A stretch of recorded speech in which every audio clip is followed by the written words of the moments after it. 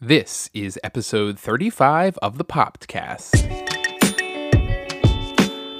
Hello, welcome to the Popcast, the pop culture podcast from Vernacular. We're your hosts, Maureen and Josh Goldman. Each week, we'll dive into the latest in pop culture with our 3 regular segments. First, the snack bag, where we cover some smaller stories from the past week. Second, the marquee topic, where we dive in depth into one pop culture story or event. And third, the teasers, where we give our suggestions for pop culture content you might have missed, but should definitely check out. Hello, honey. Hi, honey. 35 episodes. 35 episodes. I only missed one when I was really, really sick. I think this is the first time in 35 episodes I've referred to you as honey. Honey, honey. Another week, another winter day, another pair of shorts for me, and another full... I'm in like a long sleeve shirt, long pants, and a robe. And I'm in shorts. And Josh just like has a hot body temperature. Like he just runs hot. You have a hot body. Josh just has a hot body, everyone. Okay, save that for after the podcast. This week, we have something special for the snack bag. So normally on the snack bag, we talk about a variety of topics from the past week. But this week, because the 91st annual Oscars are this Sunday, Very exciting, February everyone. 24th, we are doing an Oscar-themed snack bag tonight. So we're going to talk about an actual news story that broke in the last week since we recorded our podcast last. And then we're going to do some predictions in the major categories and then tell you what our favorite movies of the Best Picture nominees were from this past year. So first, the news story. Last week we just commented on the fact that... Breaking news. This just in from the podcast. We commented on the fact that 4 of the categories were not going to be televised during the broadcast. Well, after much feedback, Much Twitter hate. not just Twitter hate, but things from actual celebrities and living film legends, directors, actors, cinematographers, they decided they are going to air these 4 categories. So we are back to airing all 24 categories live during the broadcast, which means almost assuredly that the broadcast will not be 3 hours long. It will be longer than that. So I don't really have much more to say on that. I think it's good they put them back in. I think that if they want to do something like this, they need to think it through more before they make it public. They've had a rough couple months. I feel like they're just struggling in the PR department. So there's no host. There's turmoil on the actual show. I'm not sure how it's going to go. I'm excited to watch it. It's one of my favorite things to watch every year. We're going to get our Chipotle and we're going to sit down. We are? Yeah. Oh, okay, guys. We're getting Chipotle. We're going to put our little child to bed at 7:30. We're going to be ready for the show to start at 8. Oh, are we watching it live? Yeah, we will. Oh, commercials. It's the Oscars. You never watch commercials for anything else. Our child will probably be singing to himself for an hour or two like he has been doing lately. Tonight, he was just singing. You are my sunshine. He just sits in his bed singing. He's very cute, and it's very nice that he can self-soothe like that. But sometimes it takes him an hour of just singing to himself and saying, Mommy and Daddy and me and Alo, who is our cat, Oliver. So anyway, we'll be watching. And then next week's marquee topic will be a full dive into the Oscars from this year. Let's talk about the Best Picture nominees. Maureen, you have seen 6 of the 8. Mm-hmm. I have seen all 8 this year, which is the first time. Yeah. Which is the first time I've seen all the Best Picture nominees in a couple of years. But let's talk about your ranking of them from worst to best. So you've seen 6. So the 2 you haven't seen are Roma and Vice. So we'll just put those at the bottom. We'll put those at the bottom. We'll put an NA next to them. Not applicable here. But the other 6. Okay, Give me top from favorite. No. Go the other way. I don't want to go the other way. Okay, well, I will go the other way, and you can go from top to bottom. My top favorite is A Star is Born. Okay. Love. Obviously, love B. Coops. Love Gaga. Cried the whole time. Love it. Let's save our convo for A Star is Born for a little bit later, because that's our marquee topic this week. Give me your number 2. Number 2, I think probably tied Green Book and Bohemian Rhapsody. Okay, so those are overall enjoyment of the film, or you thought that they are the best? These are the ones that I personally enjoyed watching. Okay, got it. Okay, so tied for second, we have Bohemian Rhapsody and Green Book. And then, so what's number 4? Black Panther. Black Panther, okay. And then you have 2 left. I mean, the favorite was fine, but I wouldn't watch it again, ever. I would never watch it again either. Yeah. So you would put So Black I didn't love Klansman I liked before, Black Klansman. Yeah. before the Black favorite. Klansman is rated a little bit lower just because it was so uncomfortable to see that racism, which I think is a really important thing to do on film. But like for an enjoyment purposes, it was like, oh, this is so awful and depressing. The favorite is the bottom no matter what. But I'm just saying the reason Black Klansman wasn't like number 2 or 3. Right. Okay. Okay. So I'm going to go from my least favorite to my favorite here. So starting with number 8, the favorite. That is my least favorite as well. It's not the favorite in this house. It's not the favorite. Maureen and I saw it separately. We both saw it, but we saw it separately. I saw it first, and I texted Maureen almost immediately after, said, that movie stunk. And I think that was a little... I liked it a little better than I think Josh. that was a little hyperbolic. Yeah. The movie doesn't stink. It's very well done. The acting is very good. The technical production is good. I just didn't like the story, and there was no ending. the Really ending didn't was like that. the ending is mediocre. My number 7 is Green Book, and I think that Oh. I liked the film. And my number 6 is Bohemian Rhapsody. So Whoa. they're towards the bottom of my list, and they're more towards the top of Maureen's list. I think that I found enjoyment in both of those films, but I think that I've been influenced by reading all of the controversy surrounding both of the films more than Maureen has. That has colored my perception of the films in a way that I don't know if it would have had I not read any of this stuff. So Green Book is number 7, Bohemian Rhapsody is number 6. Number 5 for me is Vice, which is okay. It's not as good as Adam McKay's previous film, The Big Short, but it is good, and the acting is very good in that.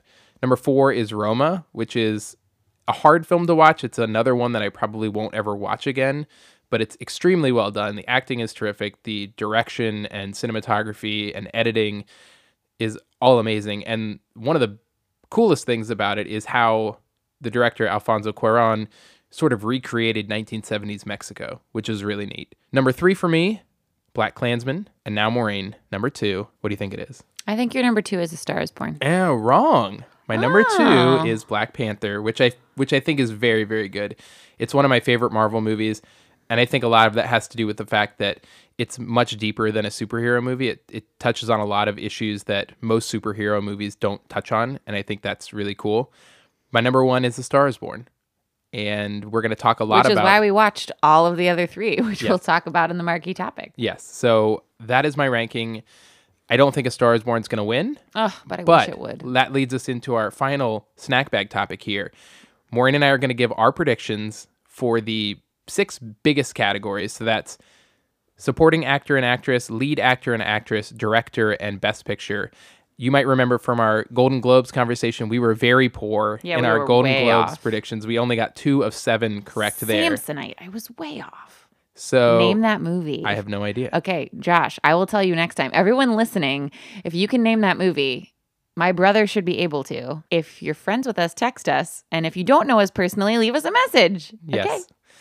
Okay, Maureen, who is your prediction for supporting actress? I think this one is one of the biggest up in the air No, you right go now. first. You go first. Okay, so let me read the nominees for everybody. Amy Adams in Vice, Marina de Tavira in Roma, Regina King in If Beale Street Could Talk, Emma Stone in The Favorite, Rachel Weisz in The Favorite. Okay, so this one I think is the most up in the air of all of the major categories. And this is tough. You just This is got tough. honey. It's just I'm going to go with my gut. I know we have no stakes here. I'm going to go with Amy Adams for Vice. So I'm between Regina King and Rachel Weisz.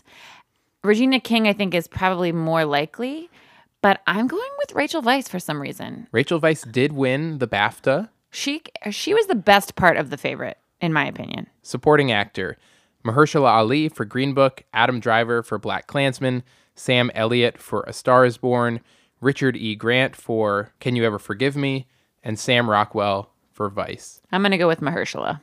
I'm going to go with Mahershala as well, although I think that if there is an upset, it could be Sam Elliott for A Star Is Born.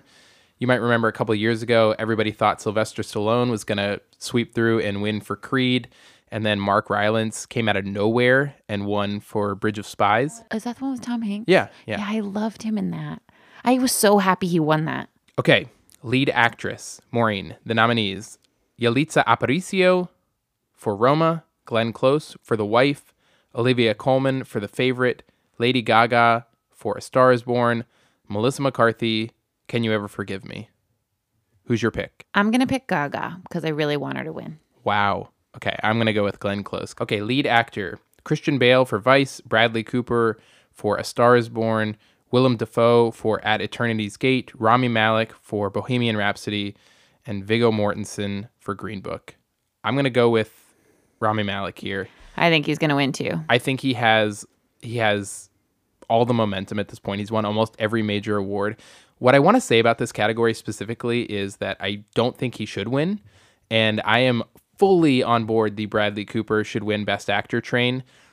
All of these people played real life people except for Bradley Cooper. He's the only one who played a fictional character. So Rami Malek and Christian Bale played characters that there is a lot of Video footage that they could watch and potentially copy. Now, I'm not saying that that's not difficult, but what Bradley Cooper did, and I rewatched the most recent A Star is Born just today, what he did in that movie is nothing short of amazing, because I also recently rewatched him in The Hangover, and he is completely different in that movie. He completely transformed himself in a way that is just head and tails above these other people in A Star is Born. I don't think he's going to win, which is sad, but, you know, it is what it is. Best Director, Spike Lee for Black Klansman, Pawel Palikowski for Cold War, Yorgos Lanthimos for The Favorite, Alfonso Cuarón for Roma, Adam McKay for Vice. I'm going to pick Spike Lee. Wow. Okay, so he could win this category. He could be an upset here. I think he might win Best Adapted Screenplay because he's nominated for that as well. I think the Academy recognizes that he should have been awarded and hasn't given him an award yet. But I'm going to go with Alfonso Cuarón. I think he's won every major award at this point, and I think that he will be on stage a couple times on Sunday night at the Oscars. Okay, last one, Best Picture. Just to remind you, the nominees are Black Panther, Black Klansman, Bohemian Rhapsody, The Favorite, Green Book, Roma, A Star is Born, and Vice. Maureen, what is your final pick? Lock it in right now. I don't know. This one is really hard. I think this one could go a lot of different ways. I think it could too. This could be like a La La Land Moonlight situation. Hopefully not. Hopefully we don't have the wrong envelope being presented. I'm going to go with Roma. I think it's going to be the first foreign film in the history of the Oscars to win Best Picture. I won't be surprised. I'm going to say Bohemian Rhapsody. Wow. That would be a shocker. I think that would be a real shocker. I think I wouldn't be surprised if something like Green Book won. I want Star is Born to win. It could. We talked about the preferential voting a couple weeks ago, so it could go that way, but I don't know. Okay, we've locked in our picks. We will let you know next week how we did. I'm guessing not super well again, but we will see. So tune into the Oscars on Sunday, February 24th, so that you can be ready for our conversation next week on the Popcast. Okay, that'll do it for the snack bag. Josh, before we move on, do you think that we should hear from one of our sponsors? I think we should. Let's do it.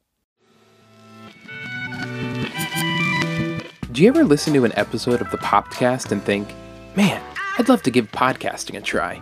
Or maybe you think to yourself, that Josh, he's a hack. I could do my own show about pop culture. I'd want to keep Maureen though. She's great. Well, I've got good news for you. Anchor, the very platform we use for the Popcast, is the easiest way to make a podcast. Their platform is super simple to use and gives you everything you need to make your show in one place, either on your phone or on your computer. And the best part? It's completely free to use. They have the tools that allow you to record and edit your podcast, and they'll take care of distribution so you can make your voice heard everywhere from Apple Podcasts to Spotify to Google Podcasts and more. You can also make money from your podcast, and get this, there is no minimum listenership required to start making money. So what are you waiting for? Download the Anchor app or go to anchor.fm to get started. Okay, back to the show. Marquee topic this week, we are talking A Star is Born. And as I mentioned on the podcast last week, not just the most recent version of A Star is Born, but Maureen and I undertook a quest to watch every iteration of A Star is Born. That's 4 of them. The first one released in 1937, and then remade in 1954, 1976, and then most recently in 2018. For those of you who don't know, each film has been heavily lauded, and all have received Oscar nominations. The first actually won an Oscar for Best Screenplay. The second was nominated for 6 Oscars, but didn't win any of them. The third won for Best Original Song. That was Barbra Streisand. And the most recent, as we mentioned, has 8 nominations at this weekend's Oscars. So if you haven't seen any of the films, or if you've only seen 1 or 2, here's the general premise of the films, because they all follow the same general pattern. And we're not going to give any spoilers right now. We might later, but if we do, we'll warn you. So a young woman with dreams of stardom and a career in the entertainment industry. It's acting in the first two movies and then singing in the second two movies. Singing in the second one, too. But really, it's acting. I mean, she's singing while on film. Yeah, but he discovers her for singing, and it's her voice. Anyway, yes, singing and acting. Okay, so that person who's looking for stardom meets an aging and alcoholic fading star who then propels that new person to their own stardom. So that's the basic premise. It's the same in all four movies. The first film starred Janet Gaynor and Frederick March, both Oscar winners back in their day. The second starred Judy Garland and James Mason. The third starred Barbra Streisand and Chris Christopherson. And as we've talked about a lot, the most recent one starred Lady Gaga and Bradley Cooper. So the first thing I want to ask, first of all, I have to admit, I'm like A Star Is Born out at this point. We've watched 4 of them. I've watched all 4 in the last like week and a half, and I think that's like enough for me for a little while. But are you a fan of the story overall? Like starting even back from the very first one, do you find it to be an interesting story? Yes. So I feel like we need to give a spoiler to comment on like the full story. Okay. So here's your spoiler warning. If you want to watch these films or you want to watch one of them, this is a very obvious spoiler, so you may already know the same thing happens in all 4 movies. So if you see one, it's not really a spoiler for the other ones because it happens in all of them. The basic premise is that, they meet the man. It's always the man who's the aging alcoholic star, gets, helps the woman to get discovered, and then she becomes a bigger star than him, and he ends up killing himself in the end. So am I a fan of the overall story? I think the concept of meeting someone and like believing in their talent and like helping them to get shepherded along and then them blowing up and then the other person having to deal with that is really interesting to me. So overall, I like the story. It's just a little hard because it's a very toxic relationship in some ways. Like it's this hot and cold, like fire and ice. And it's this, they're passionately in love with each other, but he never really treats her super well. You know that he loves her and like there are things that he does for her in all of the versions, but like it's one of those things where if this girl was your best friend, you might be like, you're better off not being with him. He's going to like drag your heart through the ringer. Yeah. Okay. So with regards to the story, this is something that I found really interesting having watched them all in a row. So we started with the 1937 version, then went to 1954, then 1976, and then I watched the 2018 version again most recently. I do think that the story has evolved in its complexity of the romantic relationship, because I actually found that they took a lot more care with the love interest angle in the most recent one than they have in any of the other 3. Okay, so this is very interesting because I think you're definitely right, but I also think we watched these movies all in the span of a week or two. It was a very interesting commentary on what was acceptable to talk about and portray. It was like a study in societal norms. What is the right word for that? Not ecology. What is that? What is the study of the people? Physiology? Sociology? No. Oh, sociology. I don't know.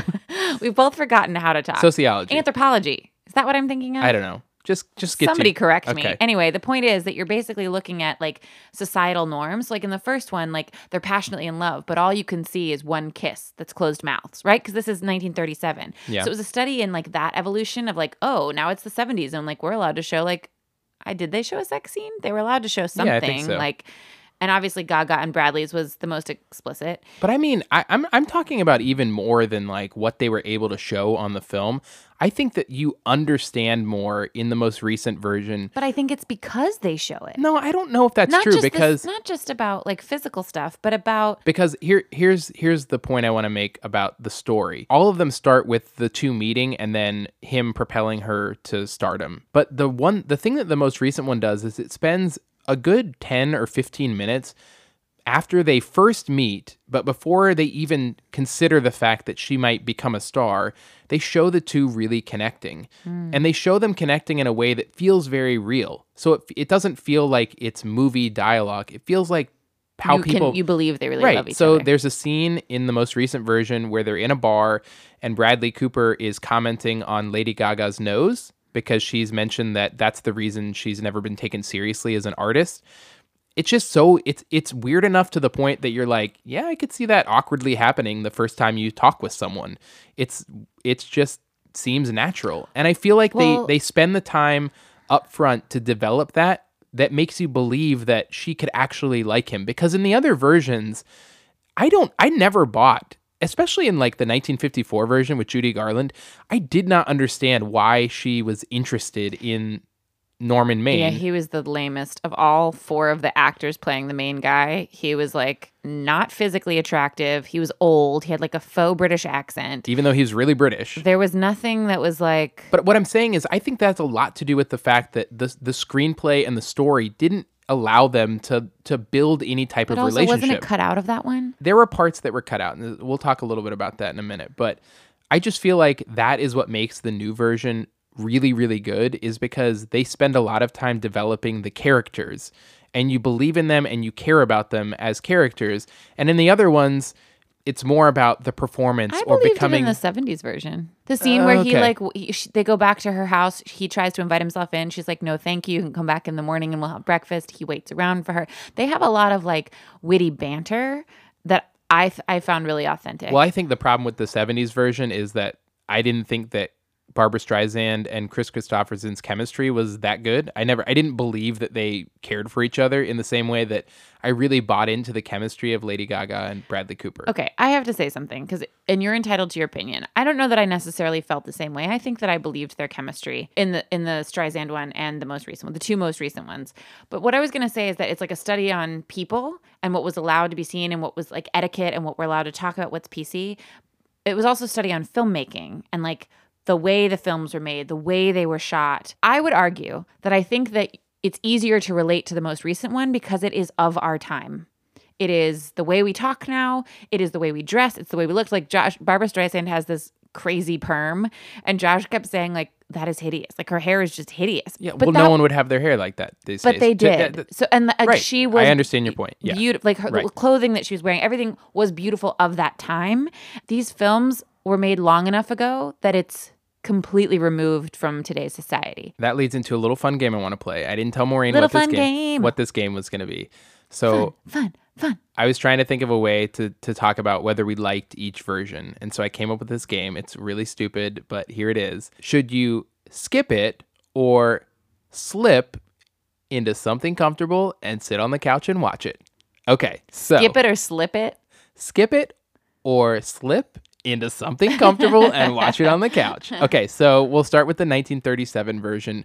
Maureen, what is your overall take? Should you skip it or should you slip into something comfortable and watch it on the couch? I think you should slip into something comfortable and watch it on the couch. This is where it all started, everyone. This was the story that made it famous. I think it's worth watching. It's very old school and like 1937, like it could be like a history movie, but I think it's worth it. And I think that it was cool to watch the first version that inspired all of the others. And then as you watch the others, you get to say, oh, that was playing off of this, or that was referencing that. So yes, slip it. Okay, I'm going to also say slip into something comfortable and watch it on the couch for all the same reasons Maureen pointed out. It's the original. I think if you're going to watch any of them, start with that one and then move from there. Okay, Maureen, 1954 version with Judy Garland. Skip it. I fell asleep so many times. Okay, so I would also say skip this one. And I think this is a little unfair to the movie. Watch the highlights on YouTube. Yes, but I think it's a little unfair to the movie. And this is what Maureen and I were talking about earlier. The original film ran over 3 hours long, and the director... Wait, pause. We had to Google this. Basically, we were just on the couch watching the movie, and you're like, oh, movie. And then all of a sudden... a still picture appeared on the screen. While audio was playing behind. Dialogue that didn't really make sense. And then like a new picture and then like zooming into someone's face. And you were like, what the heck is going on here? So Josh Googled it. And what did you find? The director's original cut was over 3 hours long. The studio said, no, we can't have a movie that long because back in the day, when they only had a certain number of actual screens to show the movie on, having a movie that was 3 hours long meant taking an entire screening away from the day. So it meant less money because they could only show it so many times. So they instructed the director to cut about 30 or 40 minutes out of the film, which he begrudgingly did. What ended up happening was when they released the film later for people to purchase on VHS or however they distributed it, and now digitally, they couldn't find the footage that they originally cut out. So what they did was And they said the way that they had cut it when the director cut it out, like didn't make sense. It didn't make any sense. So the scenes they cut should have probably stayed in, and they could have probably cut other scenes. Essentially, they didn't have this lost footage. So what they did instead was take still images from like press that they'd taken for the film and then put them over top of dialogue. It was so jarring. You basically missed the entire part where they fall in love with each other. Yes. So I would say skip this one as well. Okay, 1976 version with Streisand and Chris Christopherson. Skip it or slip into something comfortable and watch it on the couch. I think you can skip it. And I'm going to say that because the Streisand version and the Bradley Gaga version are more similar. They're both a rock star and a singer, and I like the more modern one better. I would also say skip it. Last but not least, the 2018 version. Slip it. Slip into something comfortable and watch this one. I'd actually say, let me take it back. If you're going to see any of them, see the new one. Because I think to Maureen's point, if you're of this generation, it's going to ring the most true to you.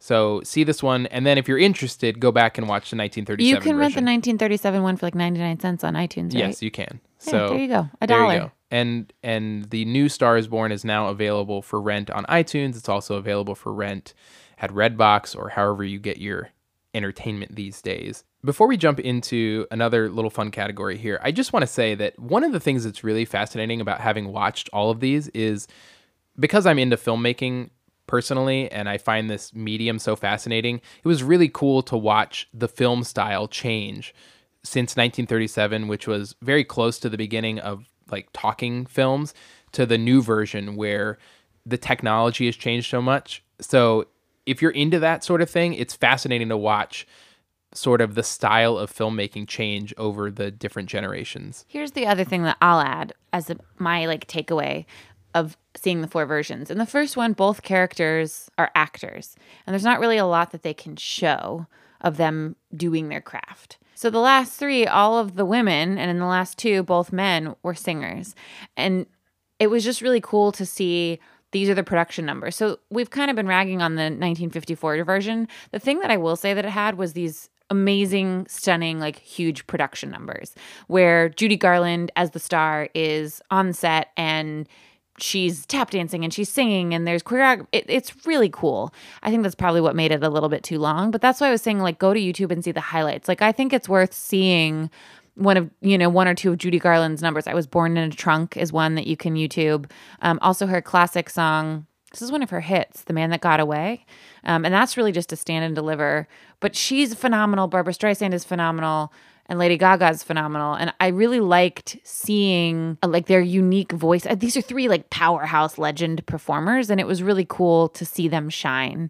And I think these movies served as a vehicle for that. So the other thing I wanted to talk about before we move into the last fun game is the ending and the suicides. And is it necessary? Not only is it necessary, but like the way that it happened in each. So when I saw the modern version, and this is all spoilers, obviously, when I saw Bradley and Gaga's version, the only part of the movie that I did not like was the ending, because basically the way that they set it up is that there's Gaga's producer, and he basically says to Bradley Cooper's character, you really shouldn't go with her on tour. You're going to ruin her. She doesn't need you in her life. You're dragging her down. He says it so explicitly that like basically what you feel like is he's like, you should go kill yourself. She'd be better off. And then Bradley does it. And I felt like that cheapened it. I felt like he was already struggling and we didn't need to see the producer so explicitly tell him. It made me feel stupid as an audience member. Like they thought I was dumb and that I wouldn't pick up on it. And they didn't do that in any of the other versions. In all of the other versions, I guess maybe in the 70s version, there is a conversation with the manager, but it's not as explicit. But in the first 2 versions, he overhears her basically saying, I'm leaving the movies. I'm not going to sing anymore. I'm not going to perform because I care about him enough and he needs me and I want to be with him.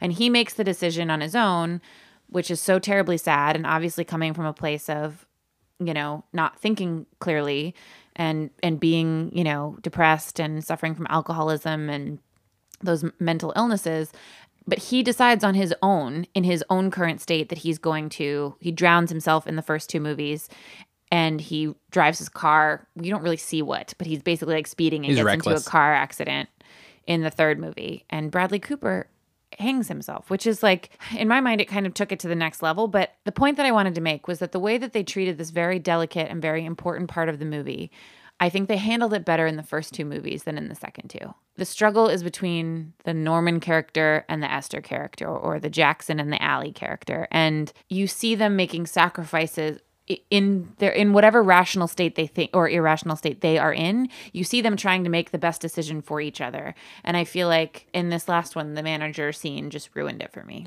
Okay, I knew you were going to bring this up. And it was also really hard to watch. Like, I almost don't know if the suicide needs to happen. I think they could just break up or he could leave her. Like, it was really, and I guess maybe they're just trying to make a point, but it was hard for me to watch in all of these.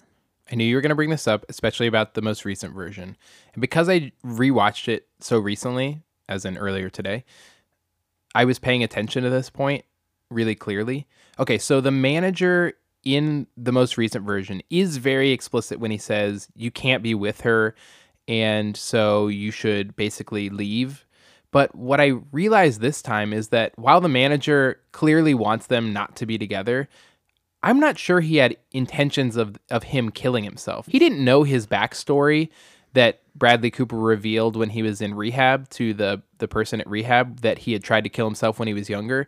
So while he knew he was an alcoholic, I don't think that the manager knew. I guess there's something, it seems more pure to me for the male character to hear his love saying, I'm going to give up my true talent and my true like love of the stage for him. Here's the other thing.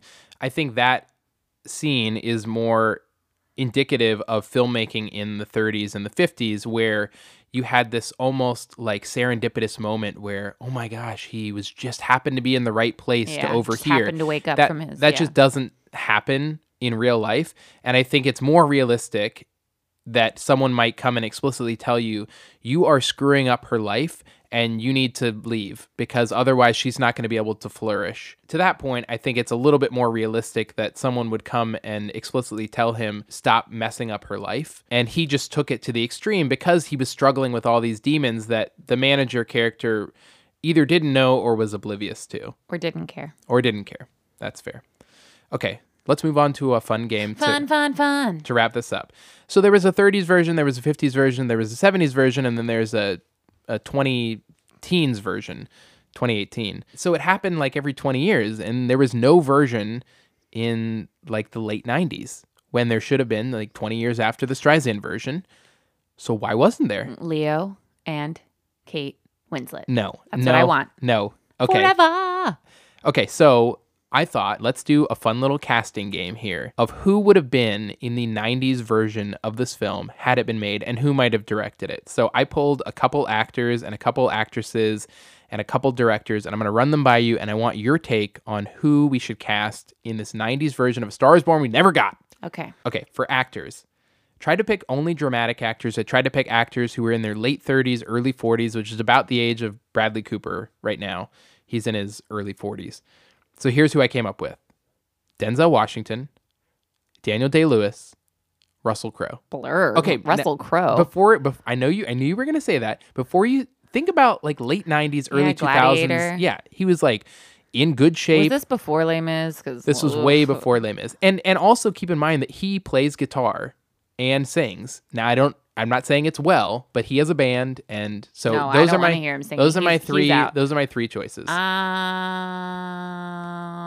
gonna go. You can come up with someone else. I'm gonna go with Daniel Day-Lewis because he like is that like dedicated actor to the extreme, and I think he could bring a lot of life to that role. I'm gonna go with Russell Crowe. I actually think late 90s Russell Crowe could have pulled this off, and I think he would have been. I don't want to hear him sing ever. Okay, well, that's fair. That's fair. I don't want to hear him sing Les Mis, but I think he could pull off a role like A Star is Born. I don't know if he would be the director and the writer, but I think acting in it, I think he could have done it. All right, actresses. Who would play the Esther? Who would play the Allie character? I'm sorry, could we get some like Richard Gere? Could we get someone with a little more like sex appeal? You think Richard Gere? I think of those three, Denzel probably has the most sex appeal. Yeah, but I think, Daniel Day-Lewis, like, nah. And Russell Crowe, I don't know. Here's what I did to find actresses. I went back and I looked at all of the best new artist winners at the Grammys in the 90s and all the nominees, and I pulled a couple that I thought might be good. So let me run these by you. So they're all singers first, but I want to see if you think they could have held their own in a film. Sheryl Crow, Alanis Morissette, and Brandy. Alanis Morissette, absolutely not. She would be like, it would just be a total departure from there in all four of these women characters. There's been like this demure innocence and like excitedness and like zeal for life, and I don't think Alanis could have done that. I'm gonna go. You can. Well, I'm gonna someone. go with Brandy, a la Cinderella. I mean, Brandy was like powerhouse music, but she also could handle her own acting. I was gonna say like 90s. I would be wanting some like Britney Spears or Christina Aguilera. See, I think they'd be too young at this point, and Brandy's even a little young on the young side. She would have been 20 at this point, so I think she would have been at the younger end of what we would consider for this role. But What I think about she could have Madonna? pulled I it guess off. she missed her chance to do this. Yeah, I think she would have been too old because at I this was point. thinking about her in the Barbra Streisand version, how like she should have had one of these. Yeah. Evita, like, oh come on. I think Madonna would have been too old at this point to effectively play like Could we the do an young. early 90s version? We could, but it wouldn't follow the pattern of like every Okay, 20 years. 37 to 54. That's 17 years. 76 plus 17 okay, fine. would be 93. So it'd be anywhere between 93 and I want Madonna. 2000.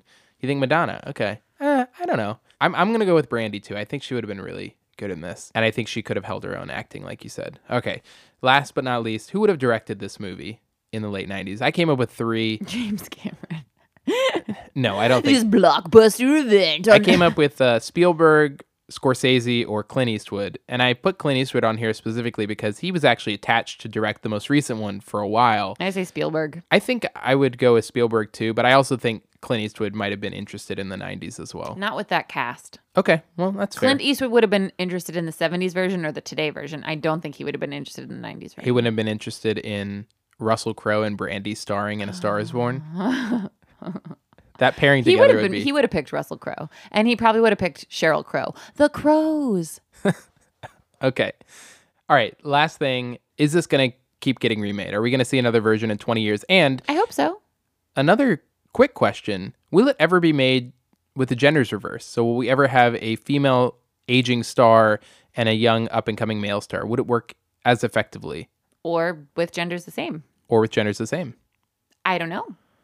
I think part of the reason that it is so effective in the traditional sense is because, especially in the first two versions, in society at that time, the man was the breadwinner. The man was right? So like this was also like a very emasculating thing when he's answering her phones for her. I don't think they did that in the Bradley Cooper one. They didn't. So it's already become passé. But basically in the first three movies, there's a scene where he's at home because he's not working and she's out and she's the big star. And he gets a phone call at their house and he answers it. And he's like, no, I'm not her secretary. But he's like forced to take her messages all day. And that was something that was really emasculating. Whereas today, I don't really think it necessarily is, because obviously our gender roles I'd take your messages any day, honey. are moving. Thank you, honey. Obviously, gender roles are moving in the right direction of more equality. So, yeah, I think it could work. I think it would be different. I think it would be a different story, but I think it would be interesting. Stay tuned in 20 years if we're still doing the podcast. I definitely want to see more of these, though. If we're still doing the podcast, maybe what if I made Episode one? 2000. What if I made one? What if I made the next Star is Born in 20 years? That'd I could be really I could cool. direct it. That'd be really cool. Okay. Let's move on to teasers. That was a fun Star is Born conversation. Maureen, I'll kick it off this week. My teaser is a documentary that is one of the nominees for Best Feature Documentary at the Academy Awards this year. It's called Minding the Gap. It's by a 30-year-old filmmaker named Bing Liu. This film follows two characters, two real-life people in Rockford, Illinois, and they're both skateboarders, which is what the film seems like on its surface. It seems like it's going to be a skating movie, but really what you learn is that it's really about fatherhood. It's really about domestic violence. It's really about race in the Midwest. And it's a fascinating, fascinating study of different people in the Rust Belt in Illinois. And I highly encourage you to watch it. Bing Liu sort of inserts himself into the film about halfway through once the themes of the film start touching on domestic violence, because you learn that his stepfather had beaten him as a young child. And so it's really interesting to see him put himself into the film in a really natural way. It doesn't feel fake in any way. It doesn't feel like he was just trying to force himself in. But the stories that it does tell are really interesting. And as a father of a young child myself, I found it especially interesting to watch people's reflections on fatherhood and how much the father's influence can have on their child as they grow up. So it's available on Hulu right now if you want to watch it. It's about an hour and a half long. I highly encourage you to watch it. It's a very, very good film. I want to watch it. Okay. All right, my teaser is the Hidden Brain podcast from NPR. I hope that I'm not mispronouncing this, but the host is Shankar Vedantam, and he uses science and storytelling to reveal the unconscious patterns that drive human behavior, shape our choices, and direct our relationships. That's from the website. I stumbled across this the other day when I tried to go to the gym, and my iPad would not connect to the internet, and I couldn't do anything except listen to a podcast. This one had been recommended to me, and the most recent episode that I listened to was all about virtual reality and the satisfaction we get from that, as in someone is happier scrolling Pinterest for 30 minutes than they are actually like working on redoing their bedroom. That it's like enough to be closer to something or to envision something. It's like how you can watch YouTube videos for like hours and hours and not actually accomplish anything, but you feel as though you have or that you've learned something. It's really fascinating and really well done. And I told Josh she would love it. And I think you guys should listen to it too. All right, that's our show for this week. Enjoy the Academy Awards this Sunday. And we'll be back next week with our full coverage of the show. Thanks for listening. You can leave us feedback, comments, or questions on each episode by going to vernacularpodcast.com/popcast. We would love to hear from you and would especially love to hear what you want to hear about on the show. You can also reach us by emailing thepopcast@vernacularpodcast.com. Please also subscribe so you don't miss any episodes. We put out a new one every Friday, and if it's not too much trouble, please drop us a rating or a review. It helps other people find our show. We'll be back next week, as always, sitting cross-legged on our bedroom floor with a brand new episode. Bye-bye. Bye, everybody. Bye, everybody. Bye. Bye.